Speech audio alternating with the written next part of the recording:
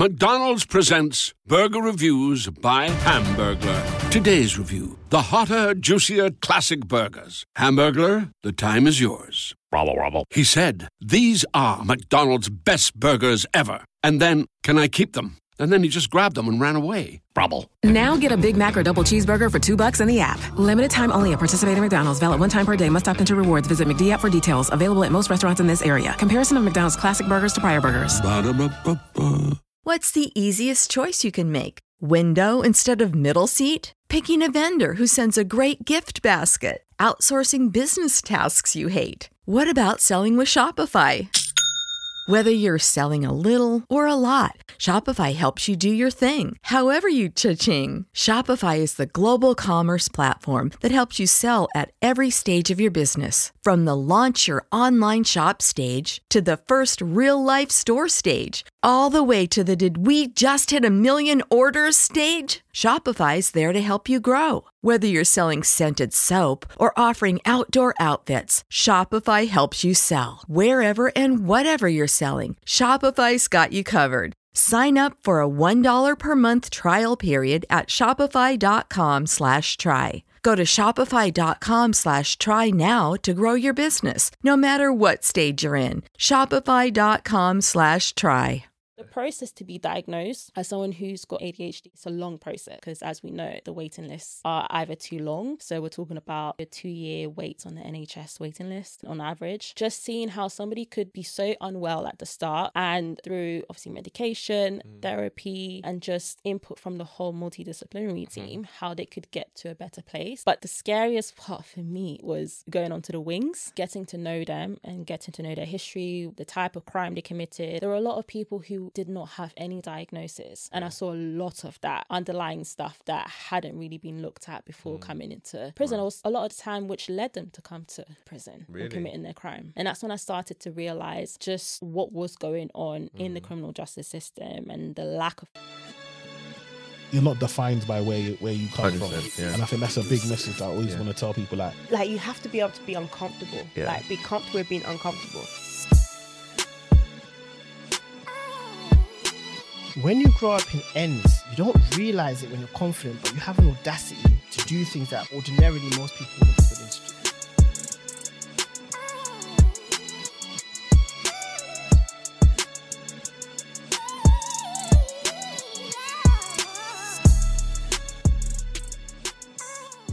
Welcome to another episode of the podcast. We've got special guests in the building. Jenny, how are you doing today? I'm good. I'm warmer now. Yeah? So thank God for that, yeah. You're feeling quite cold, right? It's freezing, honestly. I know we're end of November, so I don't know. Is this winter? Could you class this as winter? I guess so, I don't know. Yeah. So I understand, but still, I never get used to the cold. I'm not a winter You're not a baby. cold person? Mm-mm. I'm more of like maybe spring, like somewhere in the middle. I don't like it too hot either. Okay, so you don't like too hot and you don't like too cold? Yeah, I'm very picky. Really? just right. Oh my gosh. I mean, I don't think we even get weather like that, right? Our weather in the UK is so extreme. It's like really, really cold. Because I guess it'll be cold until probably March. Yeah. And then April, a bit mild. And then pretty much summer, right? Yeah. We don't really get If like we get a summer. full season. That's true. You're right. Maybe we get like a couple of days of blazing heat and then that's it. And that's it. And then it's just rain, right? And it's just rain. Typical UK. Crazy. Yeah. So tell the people, who is Jenny? Who is Jenny? Who am I? So it's always hard to talk about myself. So I'm an occupational therapist, forensic mental health occupational therapist. So essentially I work in the mental health sector. So that's in the community, in psychiatric hospitals, and also in prisons as well. So that's where the forensic comes in place. Wow. So that's usually my 9 to 5. I've recently, taken up another role within commissioning. So a higher role where you support people with getting placed in different areas in London in the right type of settings. So residential homes or secure supported living and things like that. But I'm sure we'll talk about that later on. So that's my 9 to 5. And then I'm also I guess I could call myself a speaker. I still find it a little bit weird to say, but yeah, I'm a speaker. I talk about mental health, especially mental health within the Black community, and also neurodiversity as well. So people with various types of neurodevelopmental conditions, not just autism or ADHD. There's many, many more that a lot of people don't really know about. So I speak on those type of topics and also consult for companies as well. And then I've got my own company that focuses on initial screening for those type of neurodevelopmental conditions, because as we know, the waiting lists are either too long. So we're talking about maybe a 2-year wait on the NHS waiting list and on average. And then if you do want to go privately, usually it costs thousands of pounds. So I try to sort of bridge that gap and also target communities that don't necessarily get the right support in that sense, especially when it comes to early diagnosis or early intervention for that. Wow. You do a lot. I hope. Even your 9 to 5 is a lot. I'm just like, wow, like you're working at like 4 or 5 places. Yeah, but That's it's been over like, you know, a series of years. I've just recently come out of like working in prison full time because it was a lot. I enjoyed it, but it was very restrictive. So I wanted to come out more, and you know, now I'm doing more like community based stuff. And I get to work from home as well, which is new. You know, I used to get so jealous of my friends who were working from home. Oh my gosh! So when did that start happening? The work from home? When I got this new job. Oh really? So that was early this year. That was early this year. So I still go into like hospitals and prisons to do my assessments. So I'll say it's like hybrid working.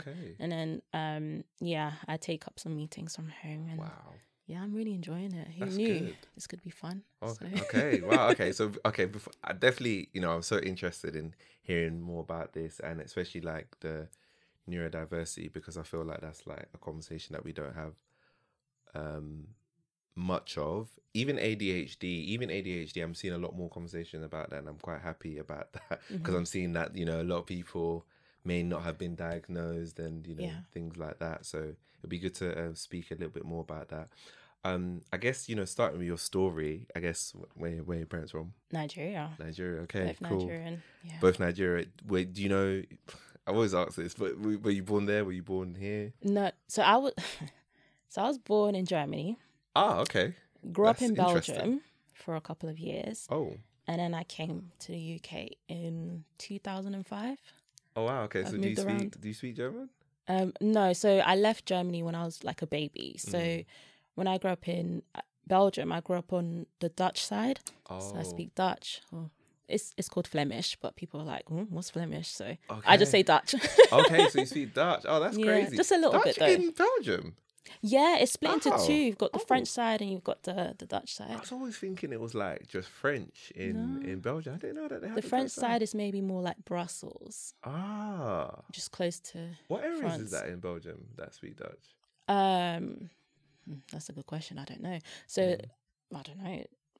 Maybe the side that's closest to the Netherlands, I would say. I'm definitely going to do my research on that. That's interesting. Should. That's mad. Okay, so you and your parents moved to the UK, right? So you grew up in the UK. Whereabouts in the UK do you grow up in? So South East London. Okay, South East London. Yeah. Oh, mad. What was it like growing up in South East London? Well, I mean, when I first came here, obviously I was really young. I was very surprised in terms of how diverse it was, because obviously the side that I grew up in Belgium, it was not diverse at all. Okay. Especially in school, me being one of two of the only Black people in my my year. So when I came to the UK, to London, South East London, I was very surprised, and I thought, goodness me, why are there so many Black people? You know? Yeah. But you know, growing up in South East London was fun. Fun in terms of like, obviously you get to meet different types of people. There's lots of energy. I think at the same time, of course, you know, and it's not just in South East London, but just in London in general, like, you know, crime and all that kind of stuff. So I grew up on an estate, not there anymore, but I grew up on Aylesbury Estate, which is is known to be the Okay. most I notorious. know people from around there. Yeah. You know, Yeah, so yeah. imagine, I grew Yeah. up there, and obviously I was Okay. never involved in anything. But you would see stuff and you would hear about like, criminal activity and things like that. But yeah, it's just something I thought was, normal. But I never let it sort of affect me growing up. So my mum, what was good is that my mum would always, like during summer or during half-term breaks, would go back to Belgium. So I'd sort of be away, or I'd go to like summer school, like acting classes and things like she just wanted me to get involved in things like ballet. I did tap dancing and jazz, and she really put me in a lot of group activities and clubs. So you feel like she was the kind of like, she didn't want you to be influenced about in the area. She kind of saw that and were like, okay, let me keep you active and doing things that gotta have a positive impact. Exactly. In your life. For me and I have 2 younger brothers as well. So I think it was just important for her to keep us busy and keep our minds busy as well, and just away from our surroundings, really. It's mad. It's crazy because I know Aylesbury very, very, you know, right? I know it very, very, very, very well. I basically kind of grew up near there, like grew up there because I knew people there, so I kind of grew up there, so I know what it's like. And like you said, it's been it's being knocked down, or majority of it is gone pretty much. Like it's mad. But it's meant to be knocked down, and some places have been. So for people who don't know, it's a bunch of high-rise tower blocks, grey and gloomy and everything, and they're not fit for purpose at all. So they had this whole demolition scheme, but there's been certain delays, and people are still living there in those type of conditions.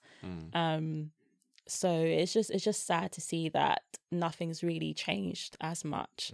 And I've seen like even documentaries being made on it still to this day. So although I'm glad to not be living there anymore, I still feel for people who are still there. But then at the same time, I know that there is a community there, a good community of people who have obviously made a life there, made friends, and there's culture there as well. So it's just striking that balance. But how do you feel that like you managed to kind of excel despite like living like in Aylesbury Estate? Like how do you feel like that happened? I don't know. I think I was just I've always been very tunnel vision in terms of like, I knew that I didn't want that kind of life. So, and this is why like a lot of the time when I say, I grew up on Aylesbury Estate, they're like, like you don't really look like that type. I guess there's a stereotype, right?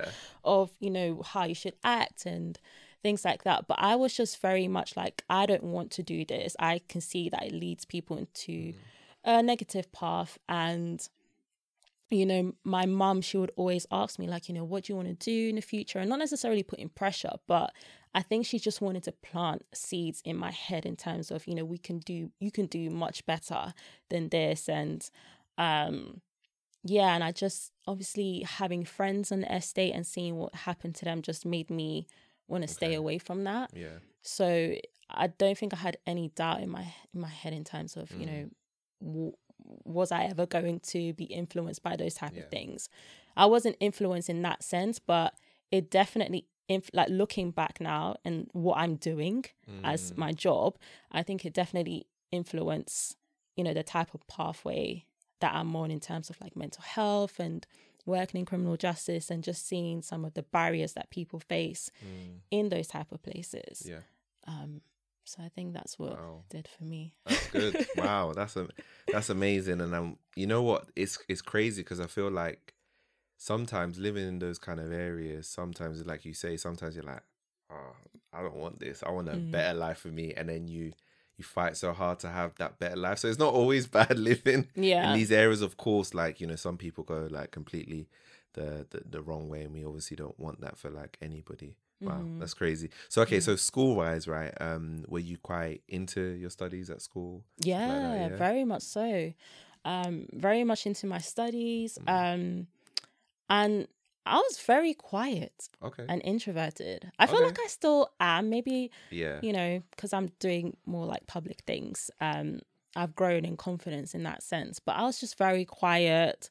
I'd only been in the country for a couple of years, so even I could speak English, but I couldn't read or write, so I had to learn that all from scratch. Oh, yeah, in English. in English, Okay, sorry. Okay. Cool. So I could in Dutch, but not Yeah. in English. But I tried hard. Again, my mum put me in like extra curricular activities, had tutors as well. And yeah, so in school I was quiet, introverted, but then I was also involved in choir, our school plays. Okay. And I was definitely like maybe like a teacher's pet. Like Okay. that, I wondered that. you know, so I remember like Yeah. in school, I don't know if other schools had it, but we had a merit system. And essentially like you would get a merit for like good behavior, like a star on your diary.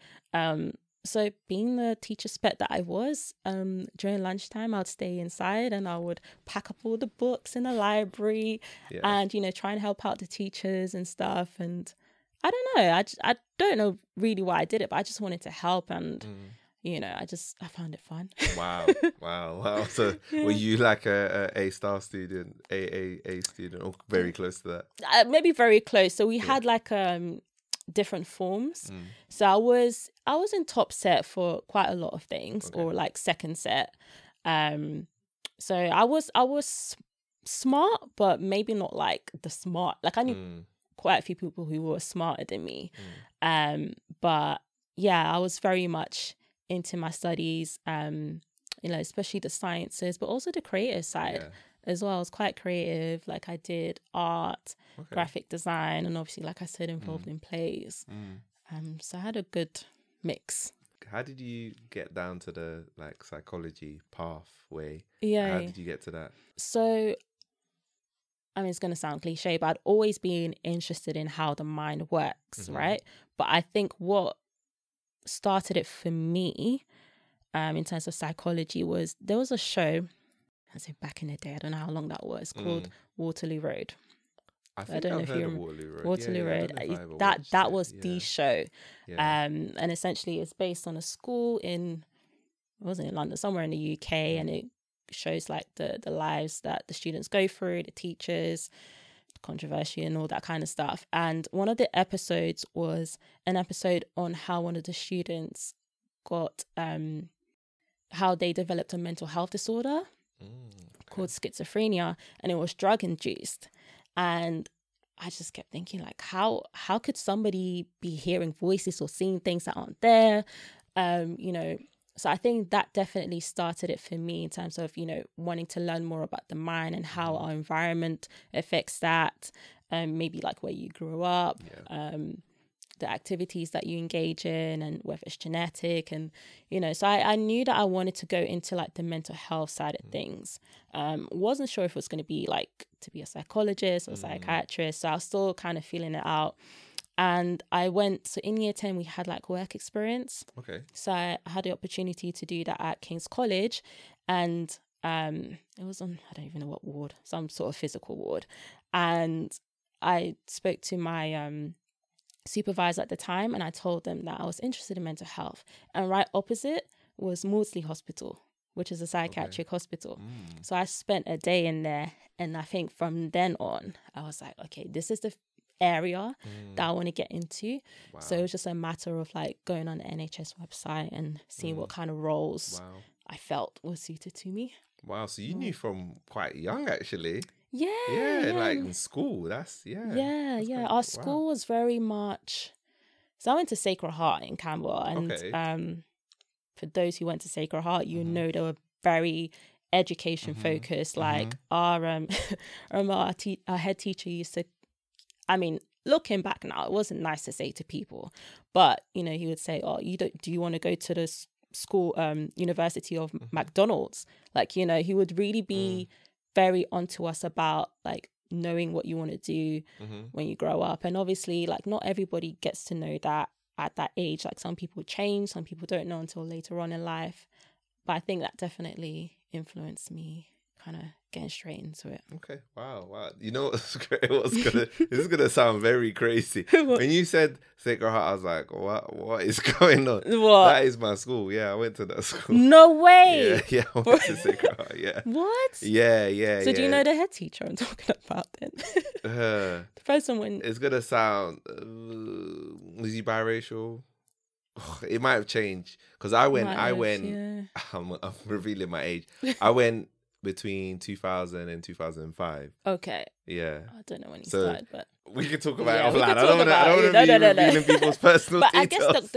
I guess you probably understand the culture in terms of they how were the school was. They were Yes, very they were very serious. serious. And to be honest, if you think about it, I always think about it. That's why they said it was the best school in Southwark, because we had, like, you have all types of people. You have very smart kids, but then you have people who have potential, but they're very disruptive. And they were able to manage that. And obviously there was incidents happen, but if I'm talking about, like, in terms of my whole school, because I was there for up until year 9. I went to Nigeria for year 10 and I came back.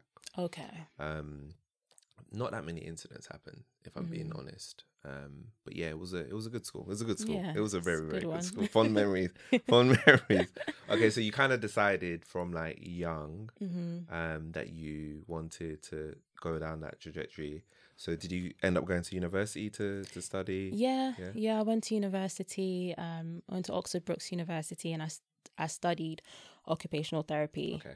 Occupational therapy. To become an occupational therapist. Okay, cool. But I guess with occupational therapy, you're dual trained. Okay. So that means that you're trained in the physical health side of things and the mental health side. Okay. What's that? Like, what's the physical? I guess they wanted us to. Well, they want us to kind of know about everything, like, holistically. Okay. And then once you've completed your degree, you can then choose what area you want to work in. Okay.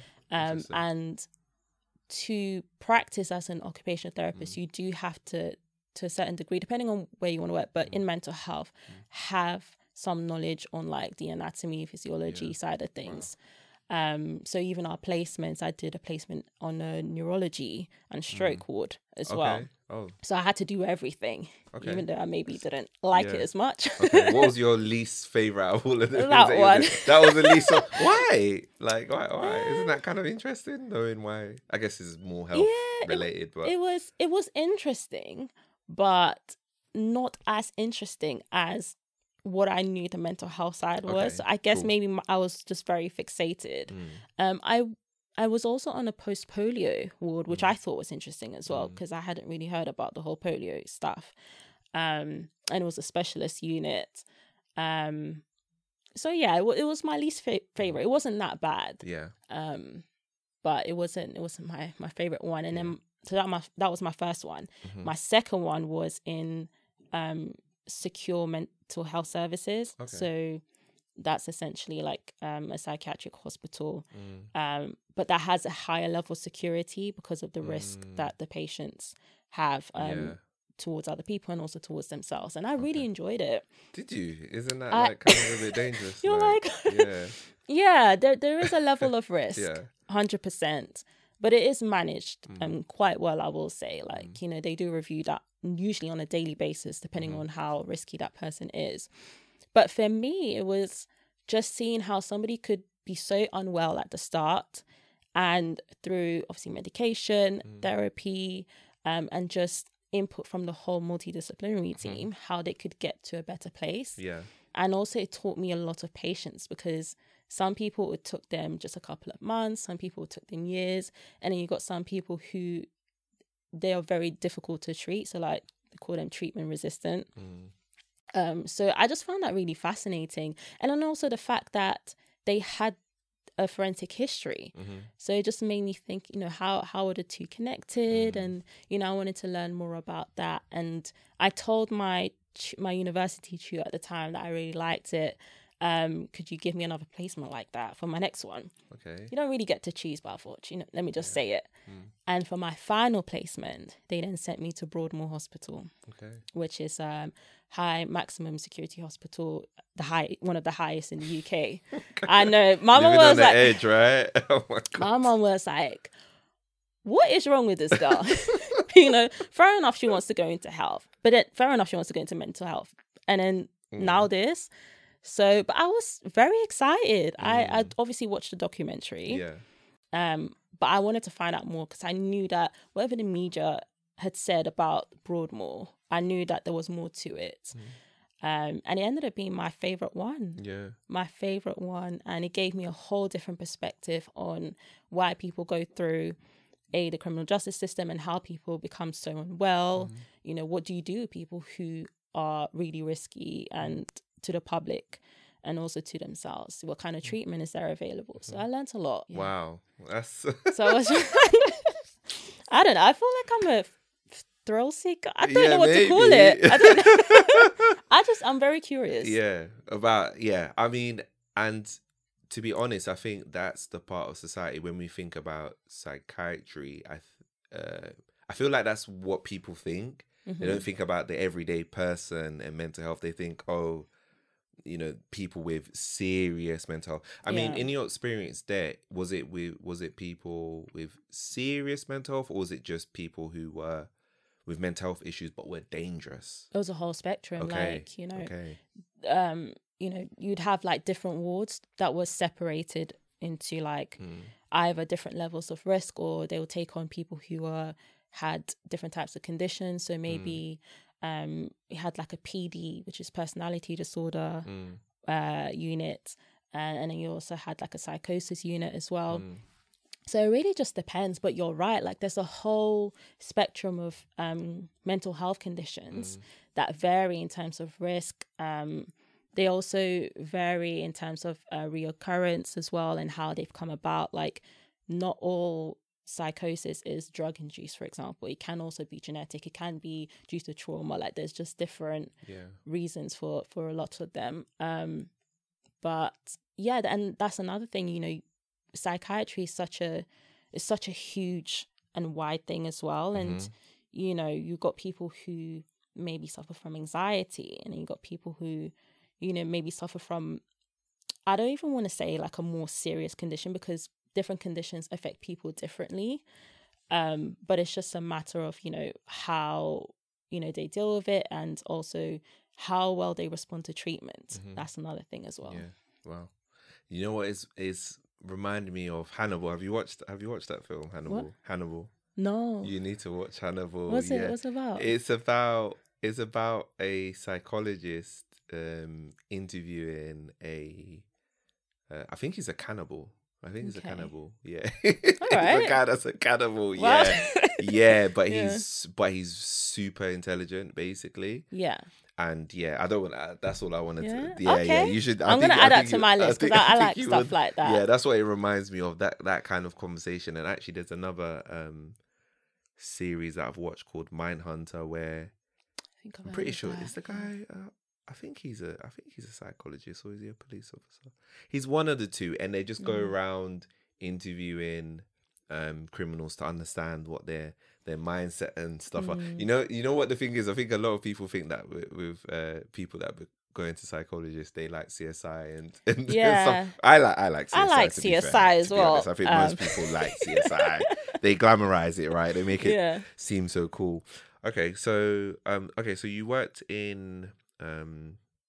You did a few placements, and then you got into occupational therapy, right? After university, right? What does give us a bit of a highlight of what a occupational therapist does? Yeah. So an occupational therapist usually is confused with occupational health. It's different. Okay, They're two completely separate things. Like occupational health is more focused on, the workplace well-being and all that kind of stuff. And even though I guess we do have the skills to work in that type of setting, but occupational therapy refers to supporting people with physical or mental health conditions and getting them back into daily life. And it's therapy through activity. So, for example, somebody who might have had a traumatic brain injury, getting them back into, you know, washing and dressing, and then maybe somebody who has a mental health condition or a cognitive disorder, getting them back into doing the daily things that they were doing before and upskilling them in that sense. Okay. We do a lot of functional assessments, functional capacity assessments, and we also do other various cognitive assessments as part of a wider team. So alongside the psychologists and the psychiatrists and, you know, nurses and whatnot, speech and language therapists. And we work as a team to devise a plan. And occupational therapists can work in so many different settings. So obviously hospitals, we can work in schools, prisons.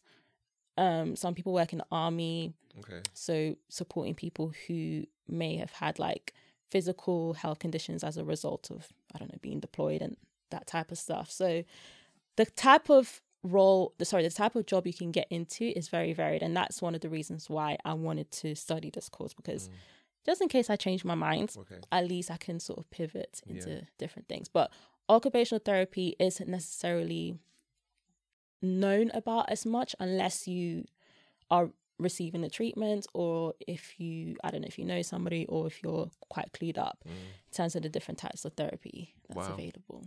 That's epic. So how did you get into I guess, what was your journey into, like, did you just start working for the NHS first and then you started going to like prisons and then doing other stuff? Yeah, so I managed to reconnect back with my second placement that I did, and I saw that there was a job vacancy available with the NHS, but you know, we're employed by the NHS, but you do have some dealings with like Ministry of Justice. And because I liked the placement, I applied, got the job, and that was my first sort of role as an occupational therapist. And you start off as a band 5. So once you're qualified, you get your PIN registration. You're qualified to practice as a band 5. There's about, is there 9 bandings or 8? I can't even remember. But you go up, you know, the level depending on experience, and, you know, depending on the role as well. Our roles can be quite flexible. So some occupational therapists work as care coordinators as well. So that's essentially care coordinating a person's care, mainly in the community. So dealing with like medication and all that kind of stuff. Wow. So yeah, it was a good opportunity to get my feet on the ground. I was quite familiar with it, had a huge interest, and I really enjoyed that role. I was at that place for about 2 years. Okay. Yeah. Wow. And then from there, where did you go to? Is that the point that you went to the prisons or started doing other stuff? No, so before that, I had a short stint in the community as a care coordinator. Okay.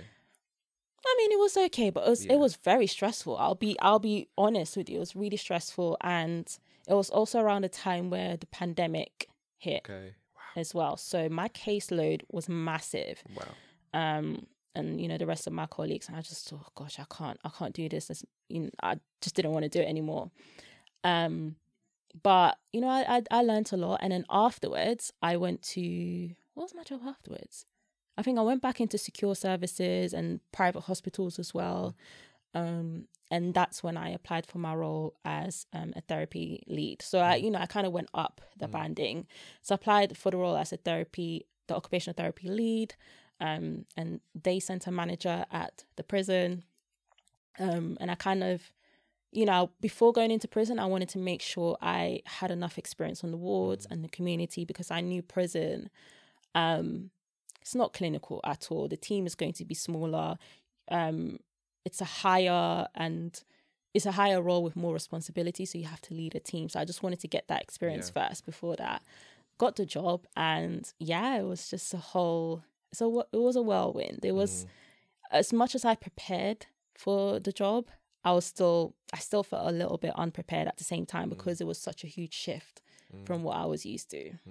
In what ways? Well, that was my first time in a prison. Okay. First of all. Okay. Because the other one it wasn't a prison, it was like, so a psychiatric hospital. Yeah, okay, yeah, okay, fair enough. Yeah, so even though, like, you know, you had certain security in psychiatric hospital, will still look clinical to you. Yeah. But in prison, like, it's a prison. And you know, there was so many like gates and all so many security measures put in place. I just thought, gosh, this is a lot. And it can also be daunting as well, because it was massive.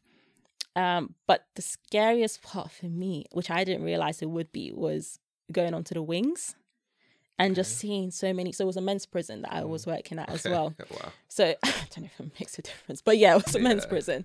Yeah. And just seeing that many people in and out, and the wings, like the hallway corridor areas are really narrow as well, and it's loud. There's like bells and alarms like every single second, and it was very overwhelming when I first started. Wow. Gosh, how did you deal with that? It's a prayer and kind of rethinking, like, is this really for me? But I had a really good manager. She was a psychologist, and we both sort of started around the same time, so we kind of were leaning on each other. And then, so I was part of the mental health inpatient team, which is quite a small team. So in the prison, you have like 1,000+ prisoners, and you focus mainly on those who are obviously at a greater risk to themselves and others. So we had a really small team. As part of the therapy team, it was just myself and the junior staff, and I had to essentially build a team. They gave me a budget as well to redesign the whole therapy center. So I kind of saw it as a fun project at the same time, until I saw the waiting list of people that needed to be seen. And I kid you not, it was maybe around 200. Really? And I thought, wow, how am I going to do this? How am I going to prioritize? Wow. So 200 people waiting to come and see you. Waiting to be assessed. That's crazy. And I saw that was common across the different disciplines as well, like in mental health. And I just thought, how are they prioritizing this? And that's when I started to realize just what was going on in the criminal justice system, and the lack of funding, the shortage of staff, and all that kind of stuff, and how that's impacting the prisoners and their mental health, those that needed to be seen. Wow. Yeah. That's crazy. I'm wondering, like, in terms of, because that's where you started thinking about neurodiversity, were you coming across many people that was neurodiverse? Is that what was happening? Yeah, absolutely. So people who, we thought, from getting to know them and getting to know their history, the type of crime they committed, how they came to that. There were a lot of people who did not have any diagnosis. So that was quite difficult, because, to get a diagnosis for ADHD or ASD or some of the other ones, it takes a long time, right? So a lot of the time it was just looking at someone and just seeing how they behave, hearing feedback from the officers, and actually saying, okay, I think this person might have this, like, we need to explore this further. And I saw a lot of that. A lot of people who did not have any diagnosis whatsoever, and obviously didn't have the right support before coming in. And it wasn't just to do with neurodiversity, it was also like mental health. And I'm talking about maybe depression, anxiety, underlying stuff that hadn't really been looked at before coming into prison. Wow. A lot of the time, which led them to come to prison and committing their crime. Okay. That's crazy. That's not fair though, is it? Of course not. Of course not. And there's a huge gap, from, it stems so far back from even in school, the type of people who, in most schools, like those who had challenging behaviors usually are excluded or sent to like PRU, so pupil referral unit. And, they talk about the whole school to prison pipeline. So usually that's where it stems from. And, some people get the right support earlier on and some people just don't. And I found that there was a huge disparity between even the Black and ethnic minority patients that I had compared to, let's say, the white counterparts.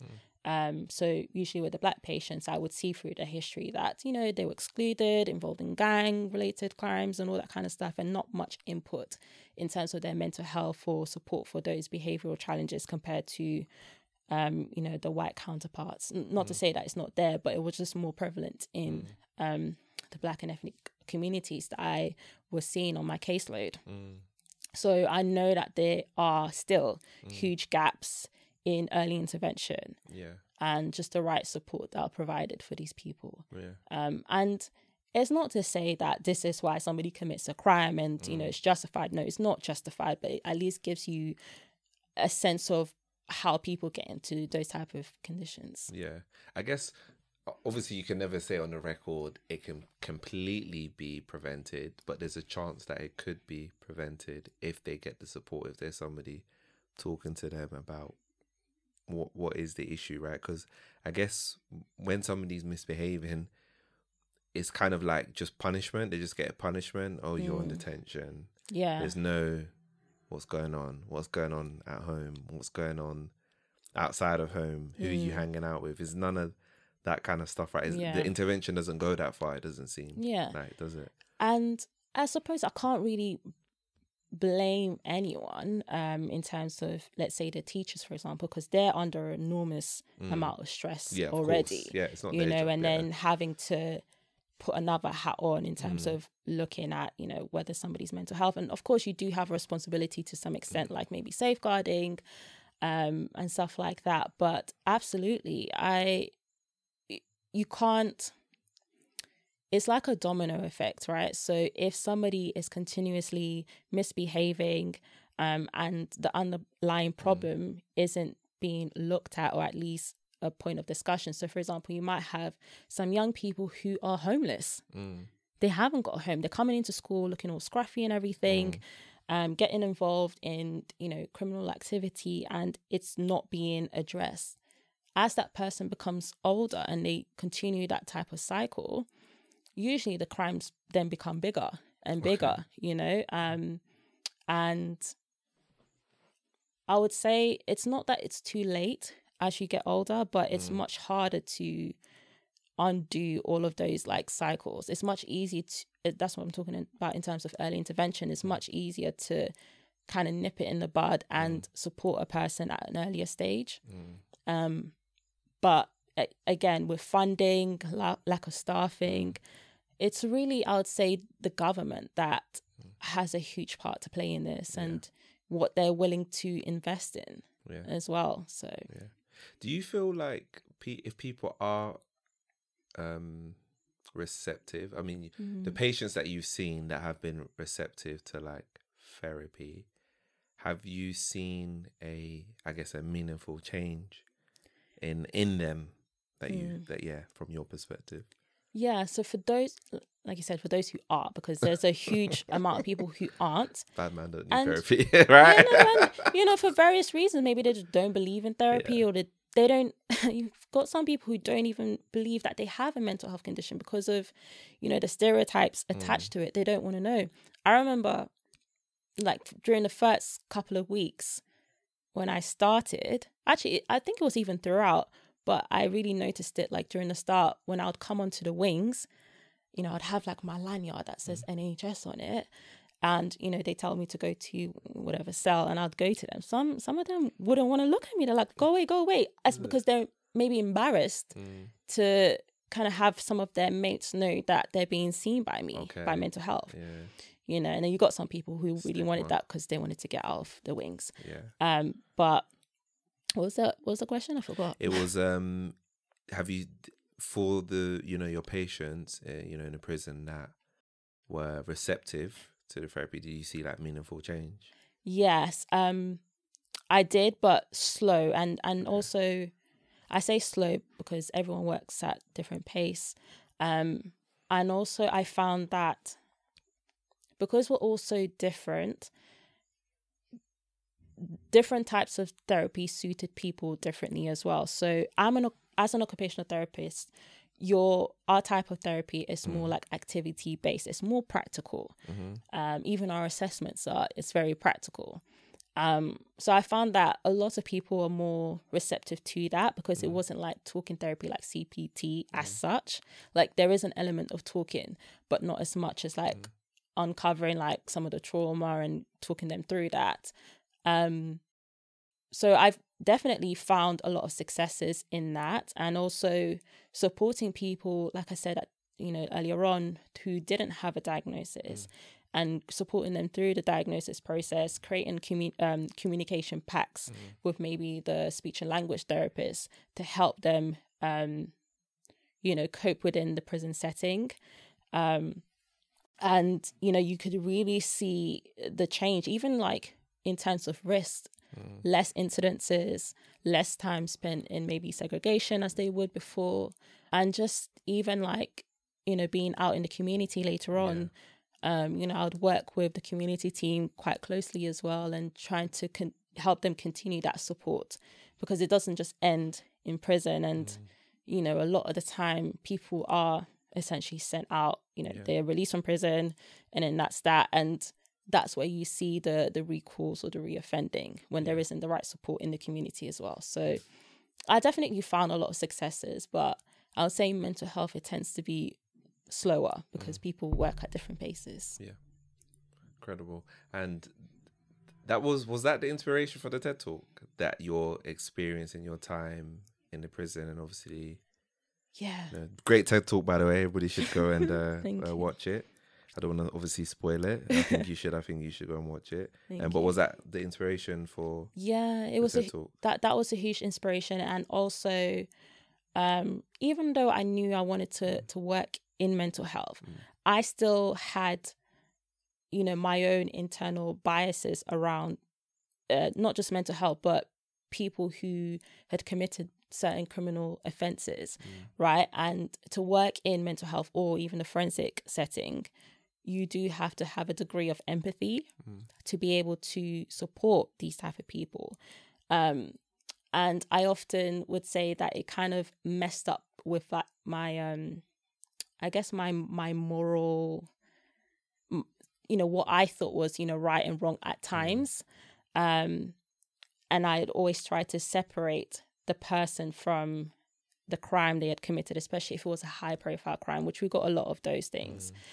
So that talk was also centered around, empathy, which doesn't always mean agreeing with somebody, but actually understanding how they got to that point, understanding their journey. So it definitely made me more of an empathetic person, very patient, and just being able to compartmentalize the crime, the mental health, and the person. Yeah. I like the talk because exactly like you were saying, empathy. It was an open question. I was like, okay, I'm not gonna spoil it completely, but the question was around having empathy for people who've committed crimes, right? Yeah. And I think a lot of people do find that difficult. Yeah. Again, depending on what level of crime that is. Why do you think we're like that?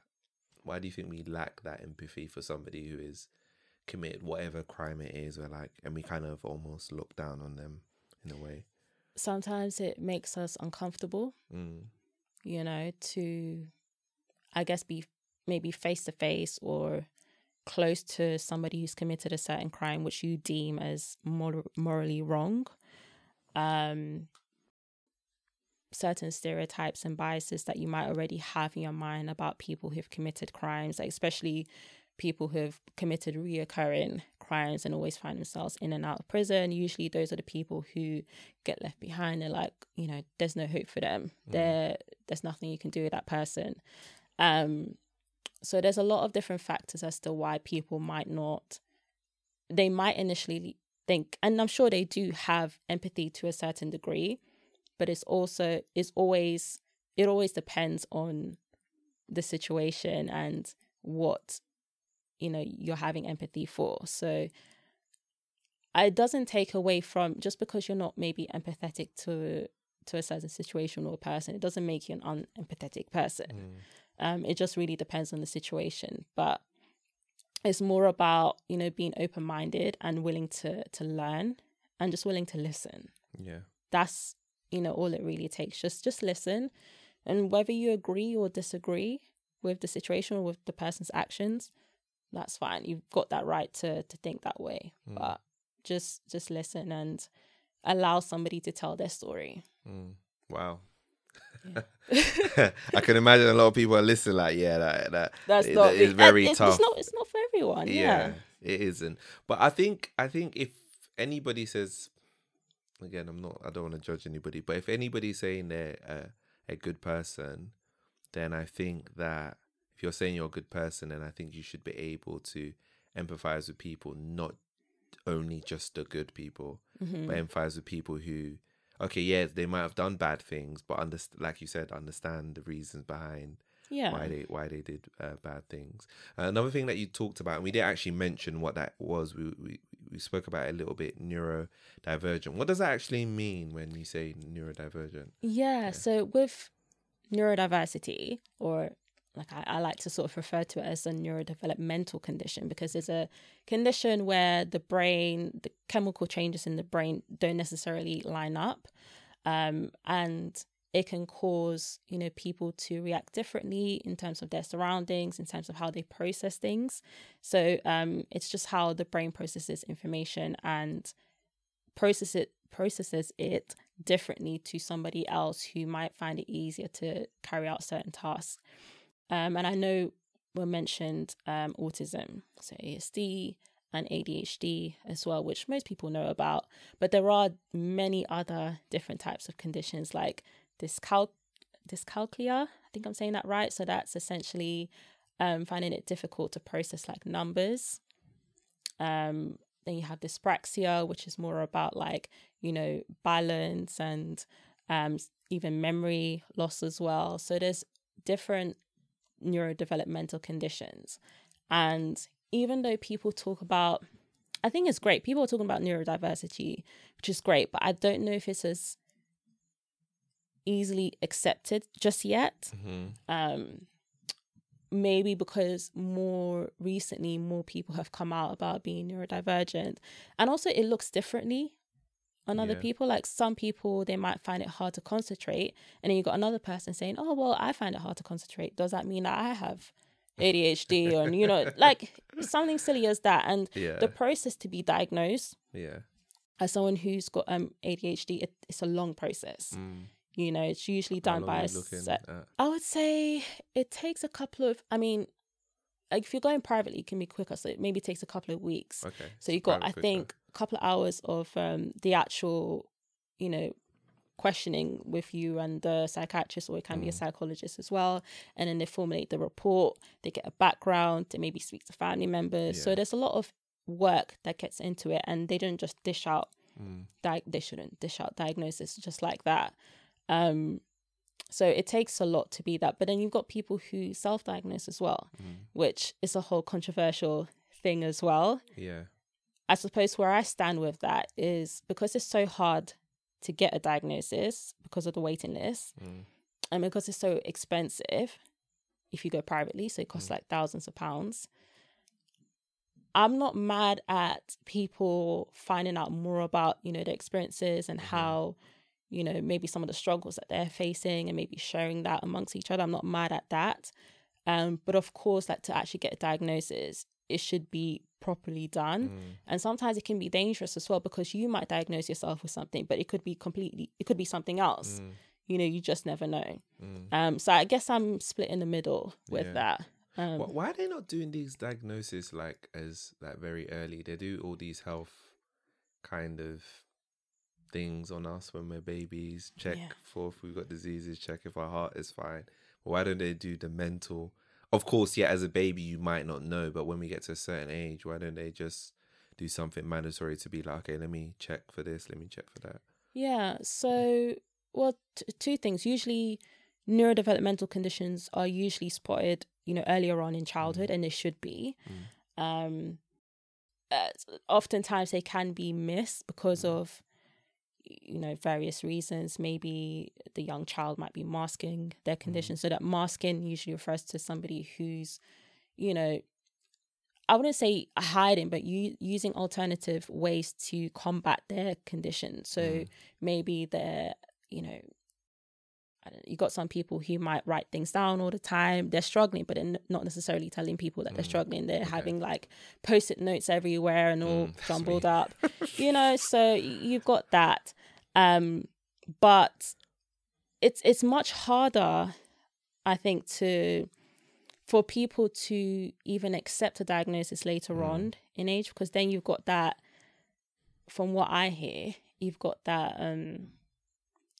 I guess, level of either guilt or resentment, feeling that you've struggled all your life. So I do understand that side of things. But do you know what? Another thing is, a lot of health professionals, a lot of them don't know too much about neurodiversity. They're not always trained in that sense, even doctors at times. So you do, have to do extra training for that. So at times, that's why maybe when you go to a GP and you discuss like certain, issues that you're facing, it might not necessarily be picked up as easily because they might just not know, And like I said, with neurodiversity, it's being spoken about now, but it's only more recently that it's being taken as seriously, as it should be. And oftentimes people focus on those who might be on the spectrum where you can clearly see that there's something wrong, like maybe someone with autism, but you've got people who are functioning better even with autism compared to others who you can actually quite tell. Yeah. Like it's like a different level of like autism and stuff like that. Yeah. And it's funny you say that, because neurodiversity, that term, I only heard about it this year. But I've heard of ADHD, I've heard of autism. Not that I knew like a lot about it. And I think it's like you say, I think it's something that we're still learning. And I think we're still learning society that some of us may have it. We don't even know we have it. And then can we even diagnose it? Is there like a really accurate way to diagnose it? Yeah. As well, it seems like it's a little bit tough. In terms of bridging that gap, right? In neurodiversity, how should we be in a way when we're trying to figure out if somebody has those challenges and we want to understand that a little bit more? Yeah. I think education is key. So educating yourself in terms of, what kind of conditions are out there and how they present. And this is more for, actually, it's for everyone. I was going to say professionals, but actually it could be for anyone. Just to have a bit of knowledge, even if it's just a basic amount of knowledge on the different types of conditions, so that you're able to then signpost, the person to the right place. Education in various spaces, so even the workplace as well, in schools, supporting teachers with maybe the extra training, or supporting schools with having more specialist support in there. And then I would also say targeting communities who maybe just don't know anything about that. And I'm talking about communities, maybe, like I said, I'm Nigerian. And if I talk to some family members and I talk to them about neurodiversity, they're going to look at me like I'm crazy. I mean, they're just trying to wrap their head around mental health. But now I bring in neurodiversity. And you know what? You'd be very surprised with how many of the older generation, Afro-Caribbean generation, and even other cultures as well, where our parents, grandparents might have traits of neurodiversity, 100%. Right? And I'll give you an example of a patient, and quite a few patients, but there was one lady I was working with. She was from Congo, and she was in the community, but she came into hospital because she had a relapse in her mental health. So when we're trying to get her back into the community, into her own flat with a good package of care, some mental health support, it was time to go into her flat. And it was in a state. You had suitcases everywhere. And, it was clear that this lady had a hoarding problem. And actually I don't know the actual stats, but especially when it comes to Afro-Caribbean households, you will find that it's more of a problem in terms of hoarding, right? And, there are different levels. You're laughing. No, look, I hear it. I mean, I've seen it. Yeah. And if you even want to dig, about that. If you want to dig deeper, a lot of the time there's a psychological element to it as well. So when we're talking about trauma and some of the things that our parents, grandparents, and whoever generations above have had to deal with, where perhaps maybe they didn't have much growing up. So now that they have, it's not even a lot, but now that they have something, to get rid of it is difficult. To not have it, it perhaps triggers them in a way that they might not recognize as something psychological, you know? So when I read about that and I then saw that in my practice, that again made me more vocal, especially when, you know, advocating for my Black and ethnic minority patients and actually stating like, no, this is a hoarding problem. Let's get them the clinical help to support them in that sense. But then also being more empathetic again towards, you know, family members, the older generation, where, you know, usually I'd be like shouting, saying, oh, why can't we throw this away? Why is everything so cluttered? And really just taking time, not necessarily to unpack, but just to be patient with them. Wow. So you know, I never thought about the hoarding thing, but wow, yeah, you're absolutely right. That is, oh God, that is rife in the culture. Yeah. Yeah. What are the reasons for that? And, you know, fleeing, leave another country, like you said, come in, maybe immigrating and not having much, and then when you have stuff, you that is it's crazy. It's a whole lot to unpack. Makes you think. Wow. So something else that I kind of stumbled on a few years ago, right? And I haven't, maybe I've missed this. I haven't seen a lot of people talk about it, and it was a seasonal affective disorder, right? And that's, you know, known as SAD. Yeah. Great name, right? For those that don't know what that is, what is seasonal affective disorder? And I guess what symptoms does somebody experience when they get seasonal affective disorder? So seasonal affective disorder is a type of depression that usually comes around, you know, certain seasons, more specifically and more commonly, autumn, winter times, you know, where the days are shorter, there's less sunlight, gets colder, people are indoors more. So people tend to suffer from seasonal affective disorder during those times and those periods during the year. I suppose there is more research into that now, but in terms of the clinical side of things, I mean, it's still under the umbrella of depression.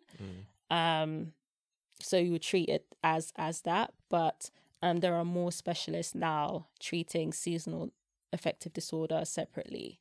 And the type of symptoms that people who have that usually face is irritability during those periods, isolation. So again, because they're indoors more often, maybe because it's cold, or people tend to stay inside during those seasons anyway. Lack of sleep, sometimes oversleeping.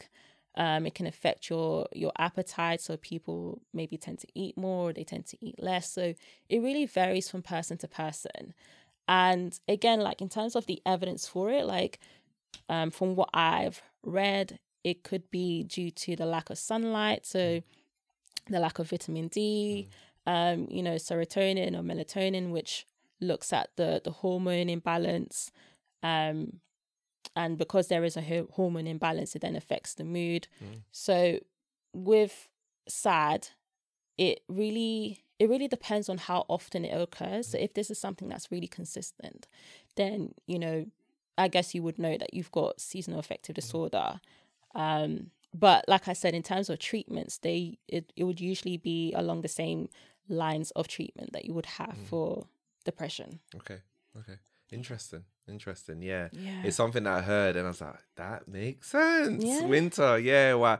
You know, I think people's moods are generally, I think is probably, you know, not as high as summer. When it's summer, I feel like everybody's popping, everybody's excited. I want to be out but when it's winter, it's a little bit more, let's say, dull. Not that people are not out, but the general mood is dull, and actually, it's probably linked to that. Yeah, and it's also a time where people are reflecting more. It's coming towards the end of the year.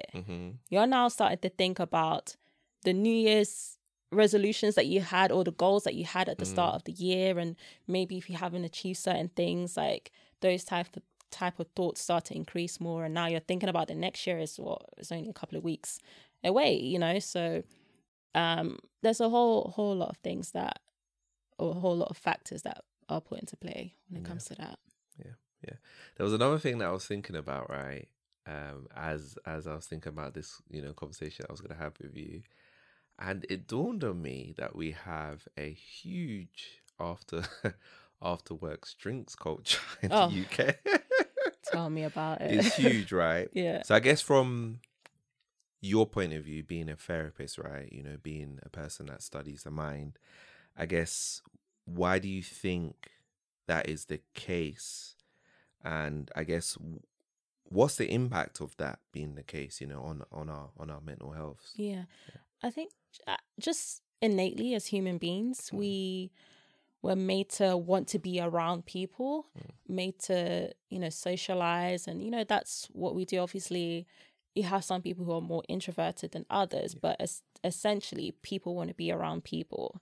And that lack of socialization can impact, you know, your mental health in a negative way. And that's why even during the pandemic, you saw a lot of people start to have more mental health problems. If they had some, if they didn't have before, they would, you know, have them now, because we were so isolated, not just from people, but also from activities that were meaningful to us. So we would, in my line of work, we would call that occupational deprivation. Yeah. You know, so, but in terms of the work drinks as well, like you said, it's definitely a very British thing. But if we look at the psychology of that, essentially it's just wanting to be around people. And, you know, it's said that a lot of the chemicals in our brain are increased through being around people. And it can definitely help in terms of having a good mental health, but also getting people into a routine of seeing people. Now, like I said, for various reasons, whether you're introverted or you might have social anxiety, that might not always work for you. I know for myself, I don't always enjoy going to the pub afterwards. And I don't know, maybe that's culturally, like in my culture, like why are we going to the pub all the time for? But then for other people, it's a thing that, you know, makes them happy, and it makes them feel that they've got something to do after work, makes them feel fulfilled. So it really just depends. But yeah, we are definitely social creatures. Yeah, no, I completely agree. We definitely are. And actually that would make sense, to be fair, why some people are so keen. And actually working from home, I think the flip side of work from home, like you said, is that people do have that, they do feel that isolation as well when they're not connecting with their colleagues and they're just speaking to them over a Teams call or Zoom chat. Another thing I was thinking about, right, was there's this weird thing that happens where, as somebody is on the rise, like we're supporting a creator or we're supporting somebody starting a business or maybe an up and coming actor, we're very supportive of them on the way up. But when they get there, it's like we almost, not everybody, but I would say people start wishing for their downfall. I'm trying to understand, why does that happen? Why is it? Because they don't wish for their downfall when they're up and coming. In fact, it's more like almost pity. It's almost like, oh, I'm raring for you, I want you to succeed. And when you succeed, it's like envy. Okay, you need to fail, I want to, you know, all of that. Why does that happen? I'm trying to understand that saying, you know, I don't even know what the saying is, but essentially a lot of people want people to do well, especially if it's their friends and family members, or if you've come from a certain area that you can relate to in terms of that person, you know, succeeding in their success.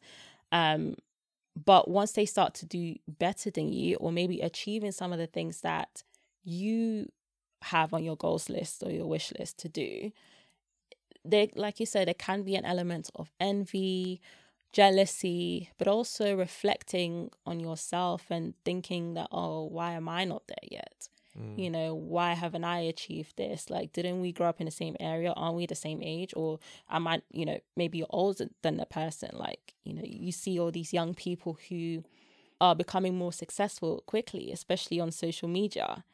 And some people might feel envious of that because maybe they've had to go through that traditional route of getting a job, a 9-to-5, going to uni and all that kind of stuff. So it really is a personal thing, and it might just be also how you view yourself and how much you're impacted by other people's journey. And I always say that, for me anyway, envy sometimes is good, because sometimes it can push you and make you more motivated to work for, you know, whatever you want to reach. But when it crosses over to, let's say, jealousy, or then it's impacting how you interact with somebody, especially your friends, like you said, supporting them less, it can create that friction in terms of relationships. And it'll do more harm than it does any good. It doesn't do any good, not just for that person, but also for yourself. So it's always good to sort of, when you catch yourself, because it can be a natural thing. And I'm sure most people have felt that. When you catch yourself maybe acting a little bit different, or maybe not being as supportive to somebody like you usually would, it's always good to self-reflect and actually think, why is this happening? Where is this stemming from? So that could look like journaling, speaking to someone. I speak to friends all the time, and we're all, you know, we're all doing different things in terms of career. So it's always good to kind of look back and reflect,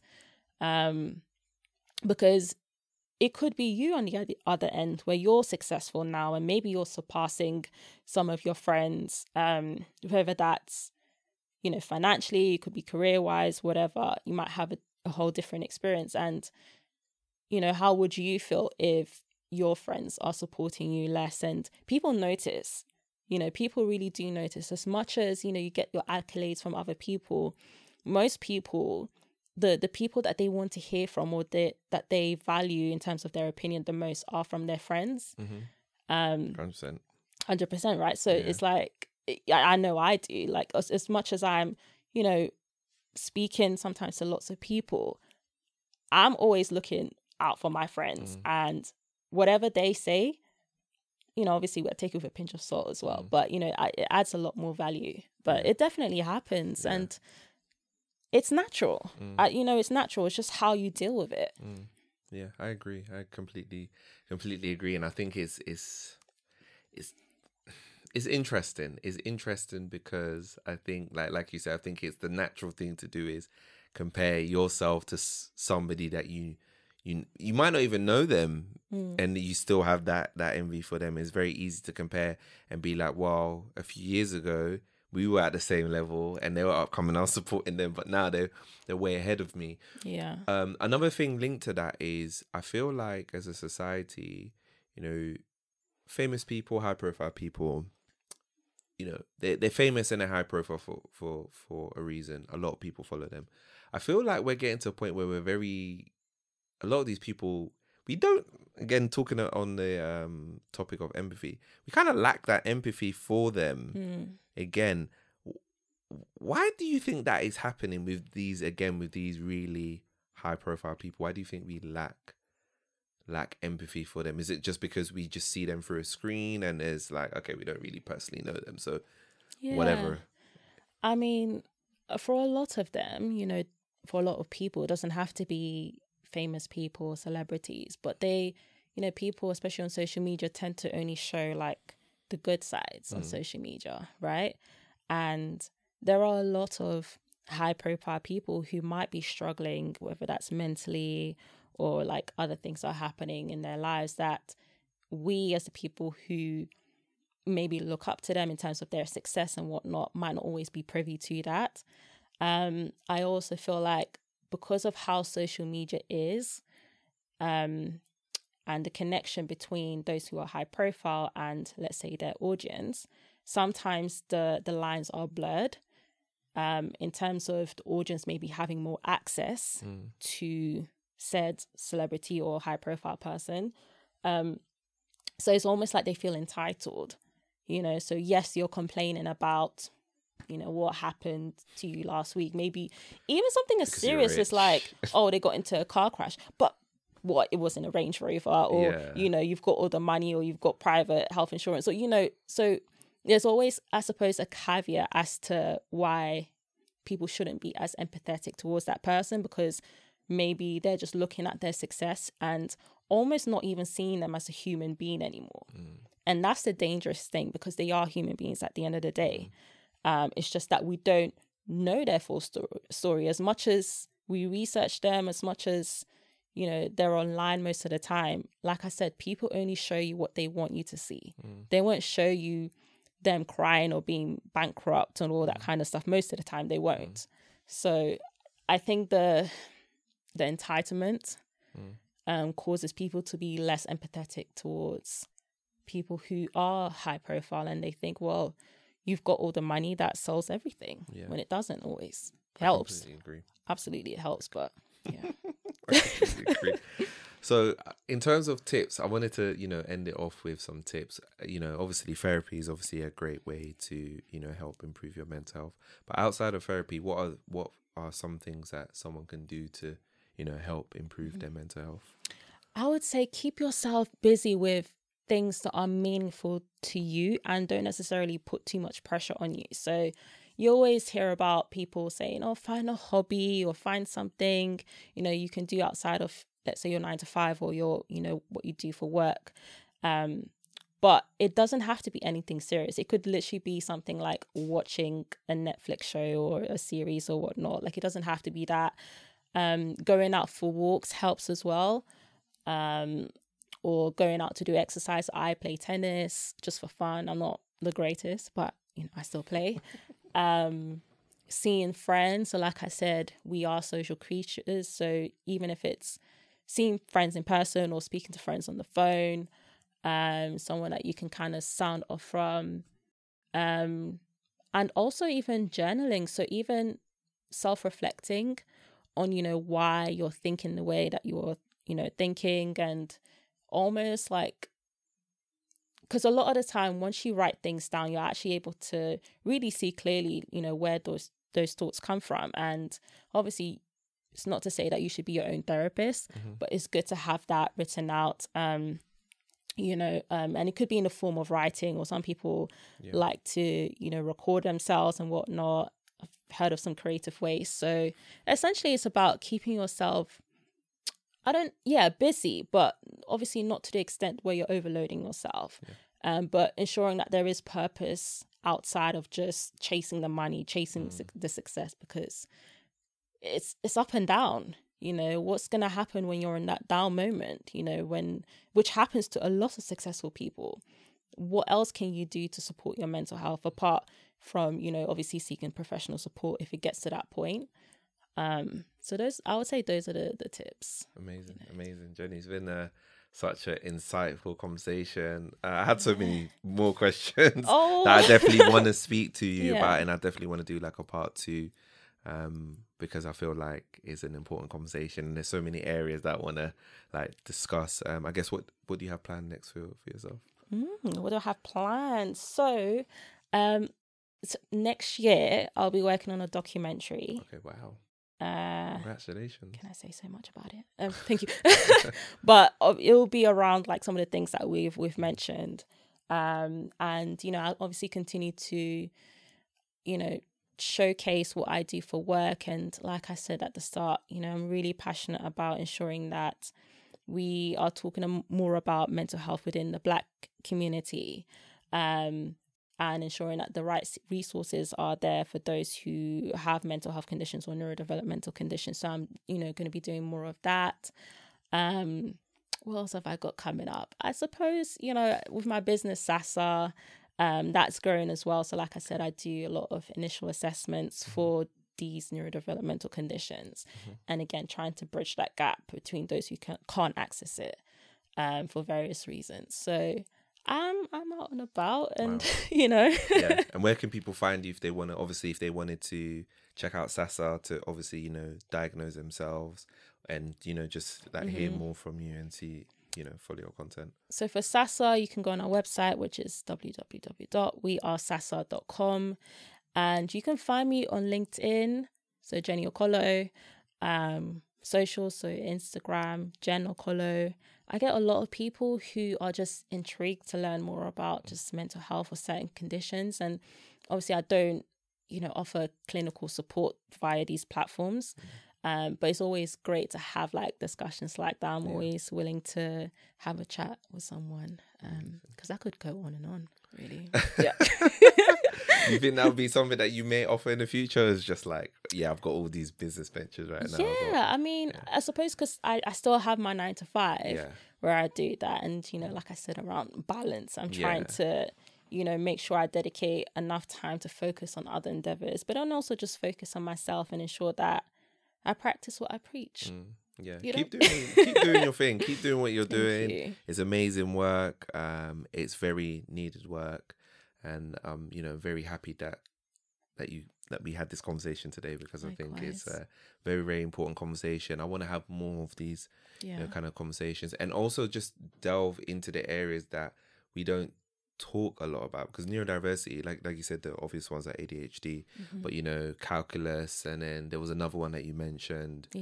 These things are not things that people think. So actually numbers are, when people say I'm not good at numbers, maybe actually it is actually a legit thing, there right? could be something there. It's not you can just work hard and get through it. It might actually be a legit thing. So yeah, such an important conversation. Do you have any final words for the audience? Yeah, I mean, I just want to say thank you for having me on here. And, like you said, there's so many other topics, around mental health, like even finance and how that impacts mental health and all that kind of stuff. But, essentially it's for people, my message is for people to try and be empathetic. Just listen. Like I said, you don't have to necessarily agree with the action or, what the person's done or how they came to that point. But it's just about listening, and you'd really be surprised with how much you can learn from just hearing a person's story.